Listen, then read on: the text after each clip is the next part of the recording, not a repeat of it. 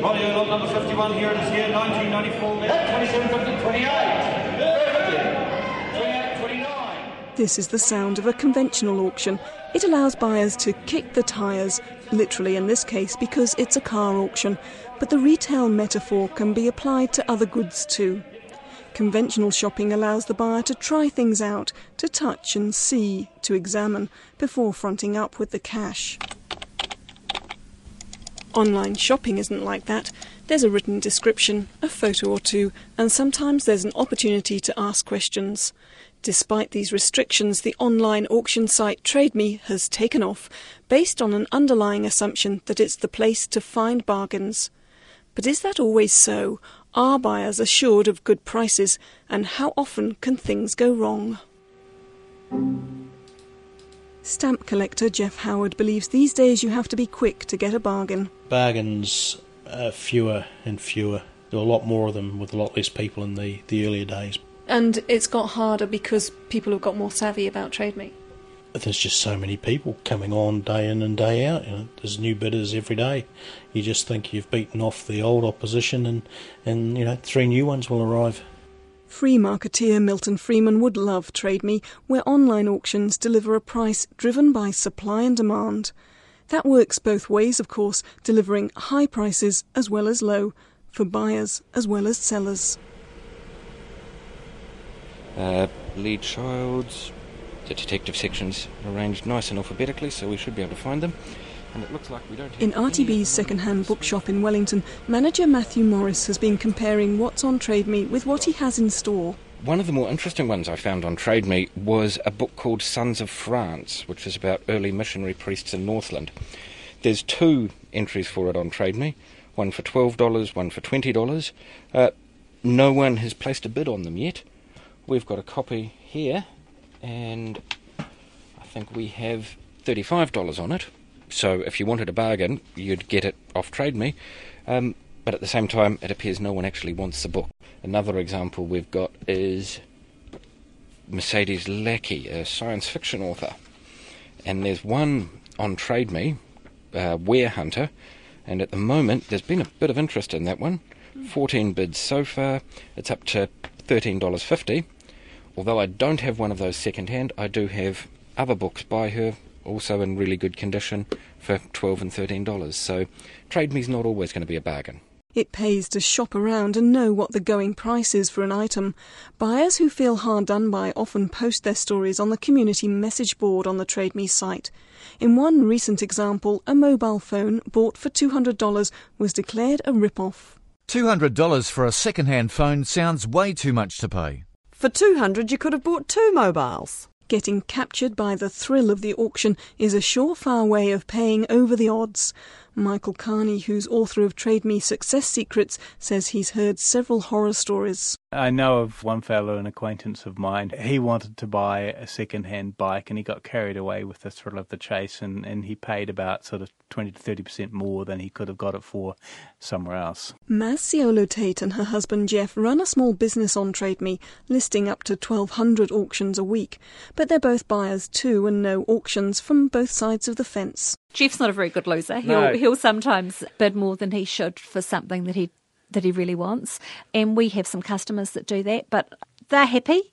We're happy to get a good price. They're happy they've got a bargain. Author Michael Carney believes the addictive qualities are there for both buyers and sellers. Because there's something fascinating about watching as your auction suddenly goes from $20 to $45 to $65 in the last few minutes because a couple of buyers are fighting for it.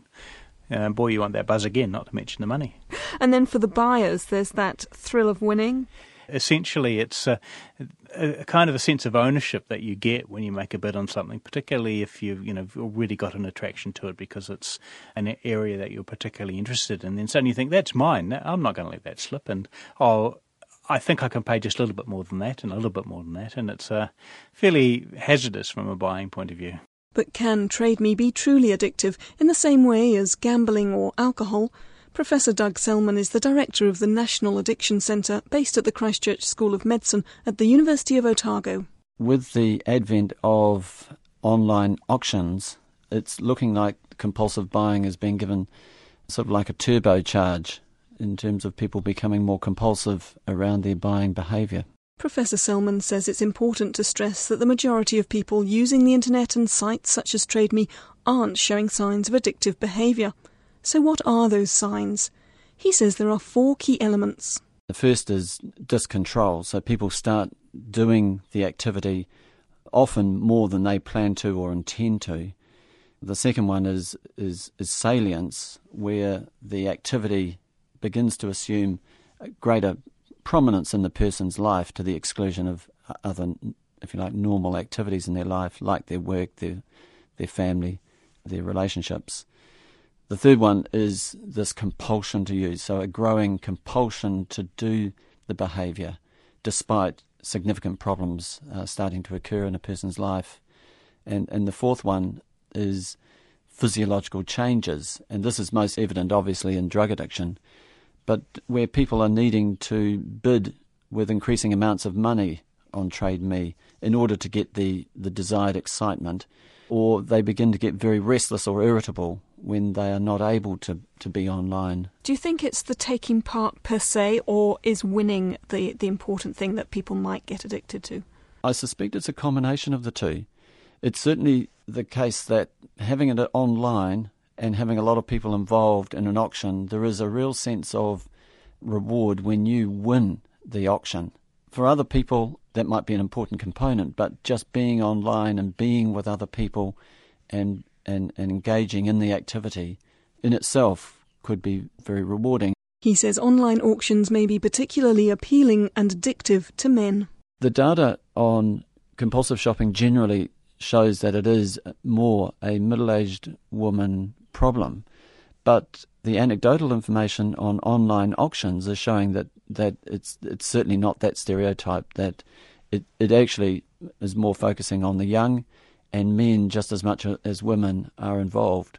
And I think it's the excitement of the chase associated with online auctions and winning despite the odds. Those kind of things I think are attractive to young men. Professor Selman suspects about 1% of people might be addicted to online auctions, but says it would be worth some research to discover its true prevalence. Experts on computer addiction in the US warn that it's becoming a major factor in divorce cases, that ignoring special relationships can do them irreparable damage. Jeff Tate says when his wife's small business took off, they decided to move the computer into the lounge so they kept talking to each other. Jeff Howard's wife Debbie doesn't mind the 2 hours a day he spends on the computer, but says TradeMe can make an impact. Sometimes we have to be home at a particular time, or can't have to wait before we can go out. So sometimes. Now, news that an auction is just about to close can be texted to someone's cell phone. TradeMe, it seems, is beginning to be available anytime, anywhere, with all the advantages and disadvantages that implies. Not surprising then that TradeMe's own figures show clearly that a substantial number of people are using the site while at work.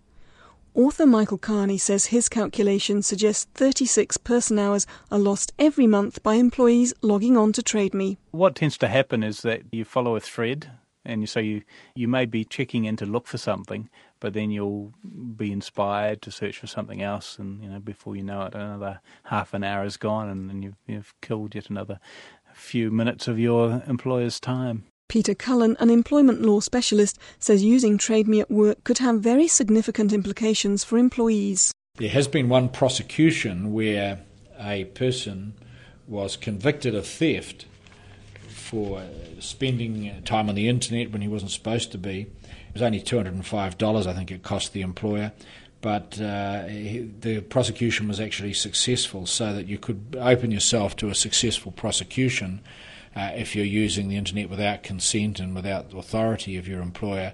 And there are, usually you'd expect something like a fine, I imagine, but there is even an imprisonment term of 3 months for that offence. Peter Cullen says it's becoming much more common for companies to have a policy on computer use, but they can vary widely. While competition during an auction can push prices up, TradeMe is still a place where good prices can be found. But how often does something go wrong when thousands of people are sending money to people they've never met for items they've never seen? Rip-offs. How do I make a complaint? I bought this headset that was supposed to have a mic built in from this seller, and now we're having arguments via email about the issue. Time wasters. It really pees me off when people like this trader bids and does not complete the purchase. As a result of this fool, TradeMe won't let me trade or list till I pay the commission on a sale that was never made. It says on the user's manual that a power adapter's included, but I never received one. When I emailed them, they didn't reply. Sent another email, still nothing. I bought a car on here. We exchanged cash and keys, signed the ownership papers, shook hands. But while I was dropping her off, she says, "My cousin put the wrong price on the auction for my car. Can you give me an extra $500? These complaints all come from TradeMe's community message board. It's clear that many of the issues stem from poor communication or differing expectations between buyer and seller. But scams do happen, anything from locals ripping other New Zealanders off to more sophisticated offshore scammers. Peter Anderson is part of an organisation called Scam Busters. Every weekend I'm on the phone around the country to people, telling them that their accounts have been hijacked or they're bidding on scam auctions, and it's surprising how many people just have no idea at all. Michael O'Donnell, the business manager at TradeMe, says it's a small percentage of trades that cause concern, and the company takes security very seriously. This is our trust and safety team here. There are 5 people. This has been a growth area for us.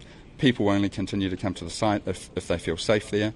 What sort of hours does this team work? They work 24/7 really. This team are complemented by the customer service team behind you who do work 18/7.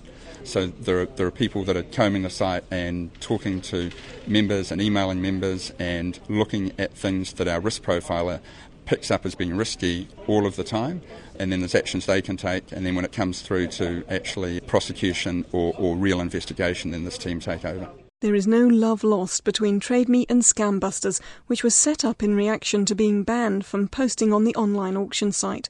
Peter Anderson. We were all active members of TradeMe, concerned with the number of scams. We were posting the scams on the message boards, and TradeMe took exception to that and in fact banned us from the message boards. So one of the members set up the Scam Busters website and the Scam Busters forum. Why do you think TradeMe banned you from the message sites?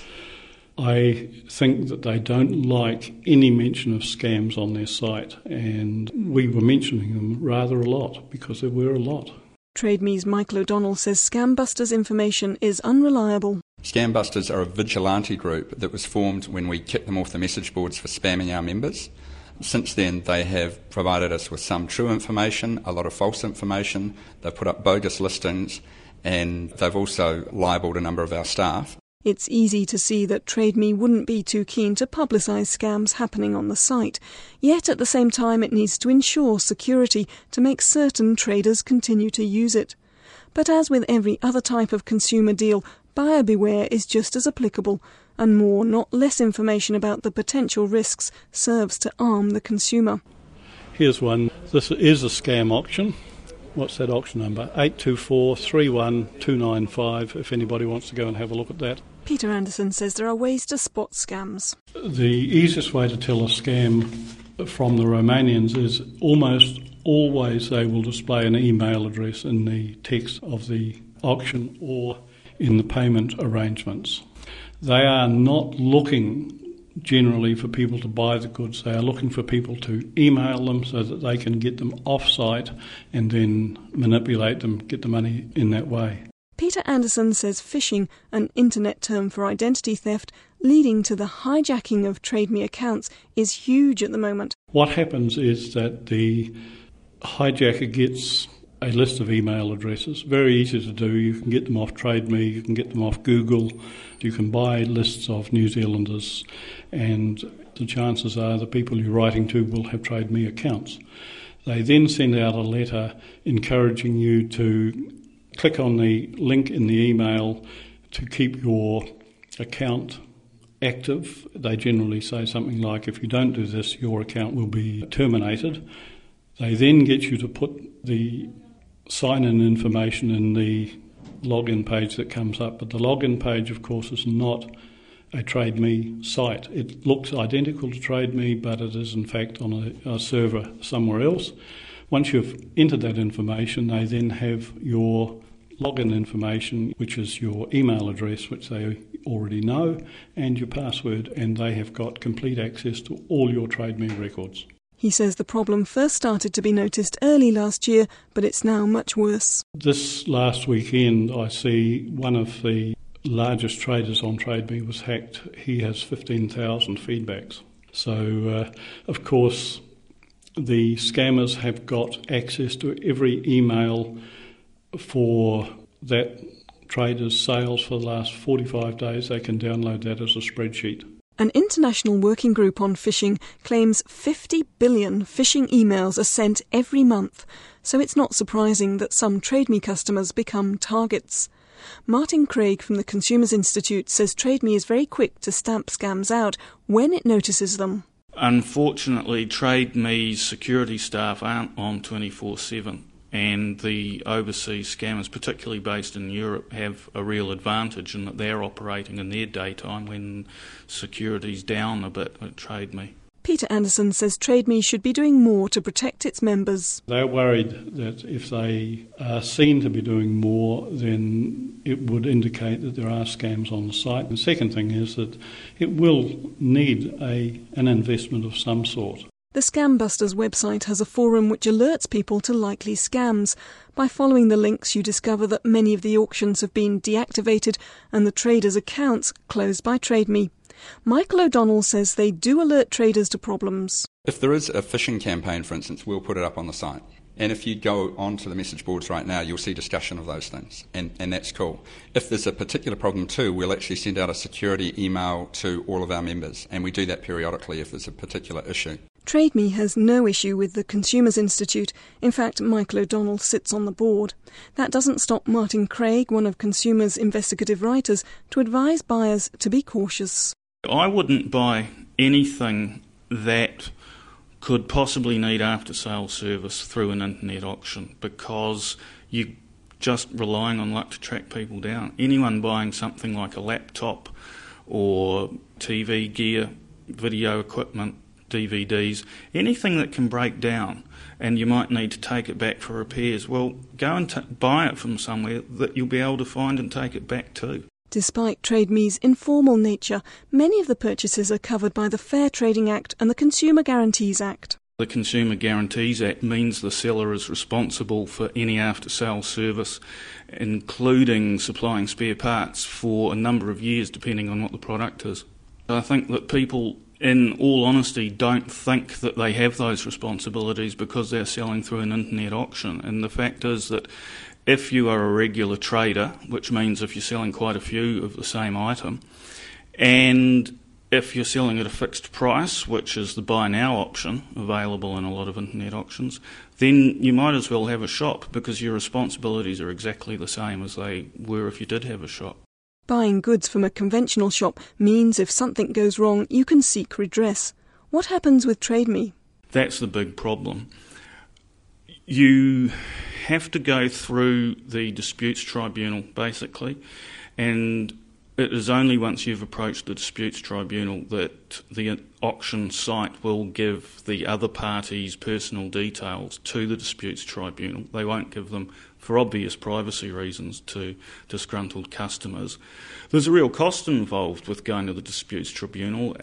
It depends on the value of the transaction that you're taking the case for, but you're talking tens of dollars, and with some items it's easy just to write it off. And I've got a hunch that there is a persistent low level of scamming going on where people are selling goods for just a few dollars and not delivering them, and it's not worth pursuing.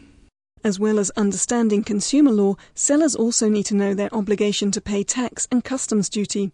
Richard Philp is the manager responsible for investigations with the Inland Revenue Department, or IRD. If they are buying goods for the purpose of on-selling, they need to think about the tax consequences. And from a monetary threshold, if people are actively buying and selling, and we describe that in the GST legislation as a taxable activity, if they meet that concept of taxable activity and their turnover within a 12-month period is $40,000 or more, then they must register for GST. If they're merely in the arena of a hobby, or they're clearing out the back shed and they're getting rid of items they no longer want, and those items weren't purchased with the intent of on selling to make a profit, then there's no issue for them at that point. Richard Philp says the IRD keeps an eye on any single Trade Me member whose turnover is $40,000 or more. He says where there's a disconnect between the volume of sales and tax records, inquiries will be made. Last year, the small Trade Me business of Maz Siola Tate and her husband Jeff was audited. We were audited late last year for the 3 years that we were trading before I went part-time on my job. When I used to work full-time, we were also trading. And we didn't consider that was a business. We considered that part was a hobby. But indeed, the tax department considered it was a business. They went well and truly through our books and we got stung. We were under the impression that if it was below $40,000 a year, the tax department wouldn't even look at you. They wouldn't even worry about it. But we were under that. But that unfortunately was to do with GST, not to do with paying tax, which are two totally separate things. Yeah. Which we've now learnt the hard way. And we paid a tax bill last year. It's a warning. It's a serious warning out there for people who think that it's okay just to buy and sell the odd thing, because let's face it, if you're doing it to make some money, and if you're making money in this country, you need to pay tax. Maz sources a lot of the craft items she sells on Trade Me from the US. If the value of small packages and mail is over $110 in value, it must be declared, and GST of 12.5% is applied. Customs says it opens up a percentage of the items coming into the International Mail Centre to check whether or not declarations are correct. Many of the items bought by Maz and Jeff get through without them having to pay import duty.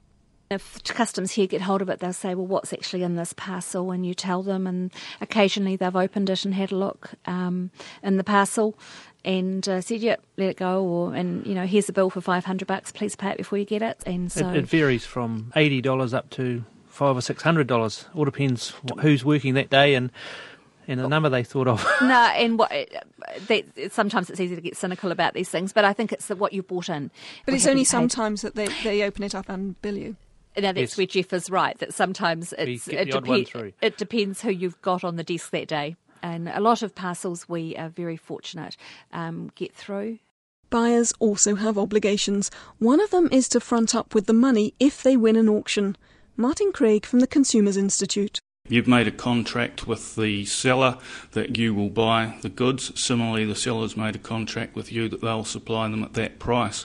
Once the auction's closed, neither party can come in with ifs, buts and maybes like, well, I'll sell it to you, but you've got to pay extra for delivery, or I want to buy it at a slightly reduced price. The deal's done, the price is struck, and both parties have got a contract with each other that has to be honoured. Trader Maz Siola Tate says the majority of buyers are nice, but around 5% create problems. You've got your slow payers, you've got your non-payers. We've heard every excuse under the sun why people don't pay. It's quite amazing what they come up with sometimes. You do, and I have a very good memory and remember some of their excuses from before, and some of their excuses don't change, and no one has that many mothers. To minimise risky trades, buyers are advised to use an escrow service like Safe Trader rather than sending money, to check if the seller is authenticated and address verified, and in particular to check a seller's feedback. This is a comment that's placed by a buyer describing how a sale has gone. The system allows an assessment to be made on the conduct and probable trustworthiness of a seller, a simple and to a large extent effective security measure. Positive feedbacks dominate. Many thanks for the Fast Trade. Fast and friendly trader, AAA+. Awesome bike, kids are wrapped. Fast, friendly and efficient to deal with. But red faces next to an entry indicate a not-so-happy trade. Pleased with purchase, but contact was poor. It appeared we were dealing with somebody from outer space. Battery doesn't work, lots of problems, seller not very helpful. Don't deal with this guy. 50cc motorbike lasted 3 hours and crapped out for the kids' Christmas. All these comments, good and bad, are feedback on the same seller, who has completed nearly 3,000 separate deals, the vast majority of which received positive feedback. He has 126 negative comments, giving him a 95.7% positive feedback rating. TradeMe author Michael Carney says the information can be used by the potential buyer to weigh things up. It's one thing to look at someone who's got half a dozen feedbacks and say, well, I think that's okay, but quite something else if you've got somebody who has etched up 500 or 1,000 feedbacks and you look down through the comments and everybody is pretty satisfied. There might be one or two negatives, but by and large that happens in any deal. So if you look through and the person has got a high feedback number, and obviously has got a lot of satisfied customers, and you can proceed with reasonable satisfaction. Risk-adverse buyers might prefer to avoid any hint of trouble. Negative feedback stand out, but can the rest be trusted? Martin Craig from the Consumers Institute says he's pretty cynical about its value. It's real tit-for-tat stuff, and people are often scared. They value their own reputation and feedback and are scared to give any negative feedback because they will know that they're going to get the same thing back. They'd rather put a positive feedback on and not mean it than risk getting a bad feedback themselves. I think that's a real weakness of the feedback system. Sellers can reply to feedback they receive. The trader mentioned above is no diplomat in the replies he posts to negative feedback. No contact and no payment from this winner of auction. A waste of time jerk. Another of the last great spenders got a working bike cheaper than the warehouse and still gives me grief. A complete New Zealand reject. Why didn't you guys export the vagabond to Australia? The approach of trader Maziola Tate couldn't be more different. She works hard to make sure she receives positive feedback. We have 2 negatives out of over 7,000, which I couldn't talk my way out of, and I didn't try because it wasn't really worth it in the end. People can see the number that you have, and for a lot of people it's a big deal. Yes. And for me, if I was to get a negative, it would be a big deal for me. There'd probably be tears, but I would get over it. If every trader cared as much as Maz, many of the problems would probably disappear. TradeMe has made buying and selling online a way of life for many people who would never have previously considered it an option. But as a marketplace, it's still a relatively new one, and it's one that begs updated consumer law and traders to be aware of all the potential pitfalls.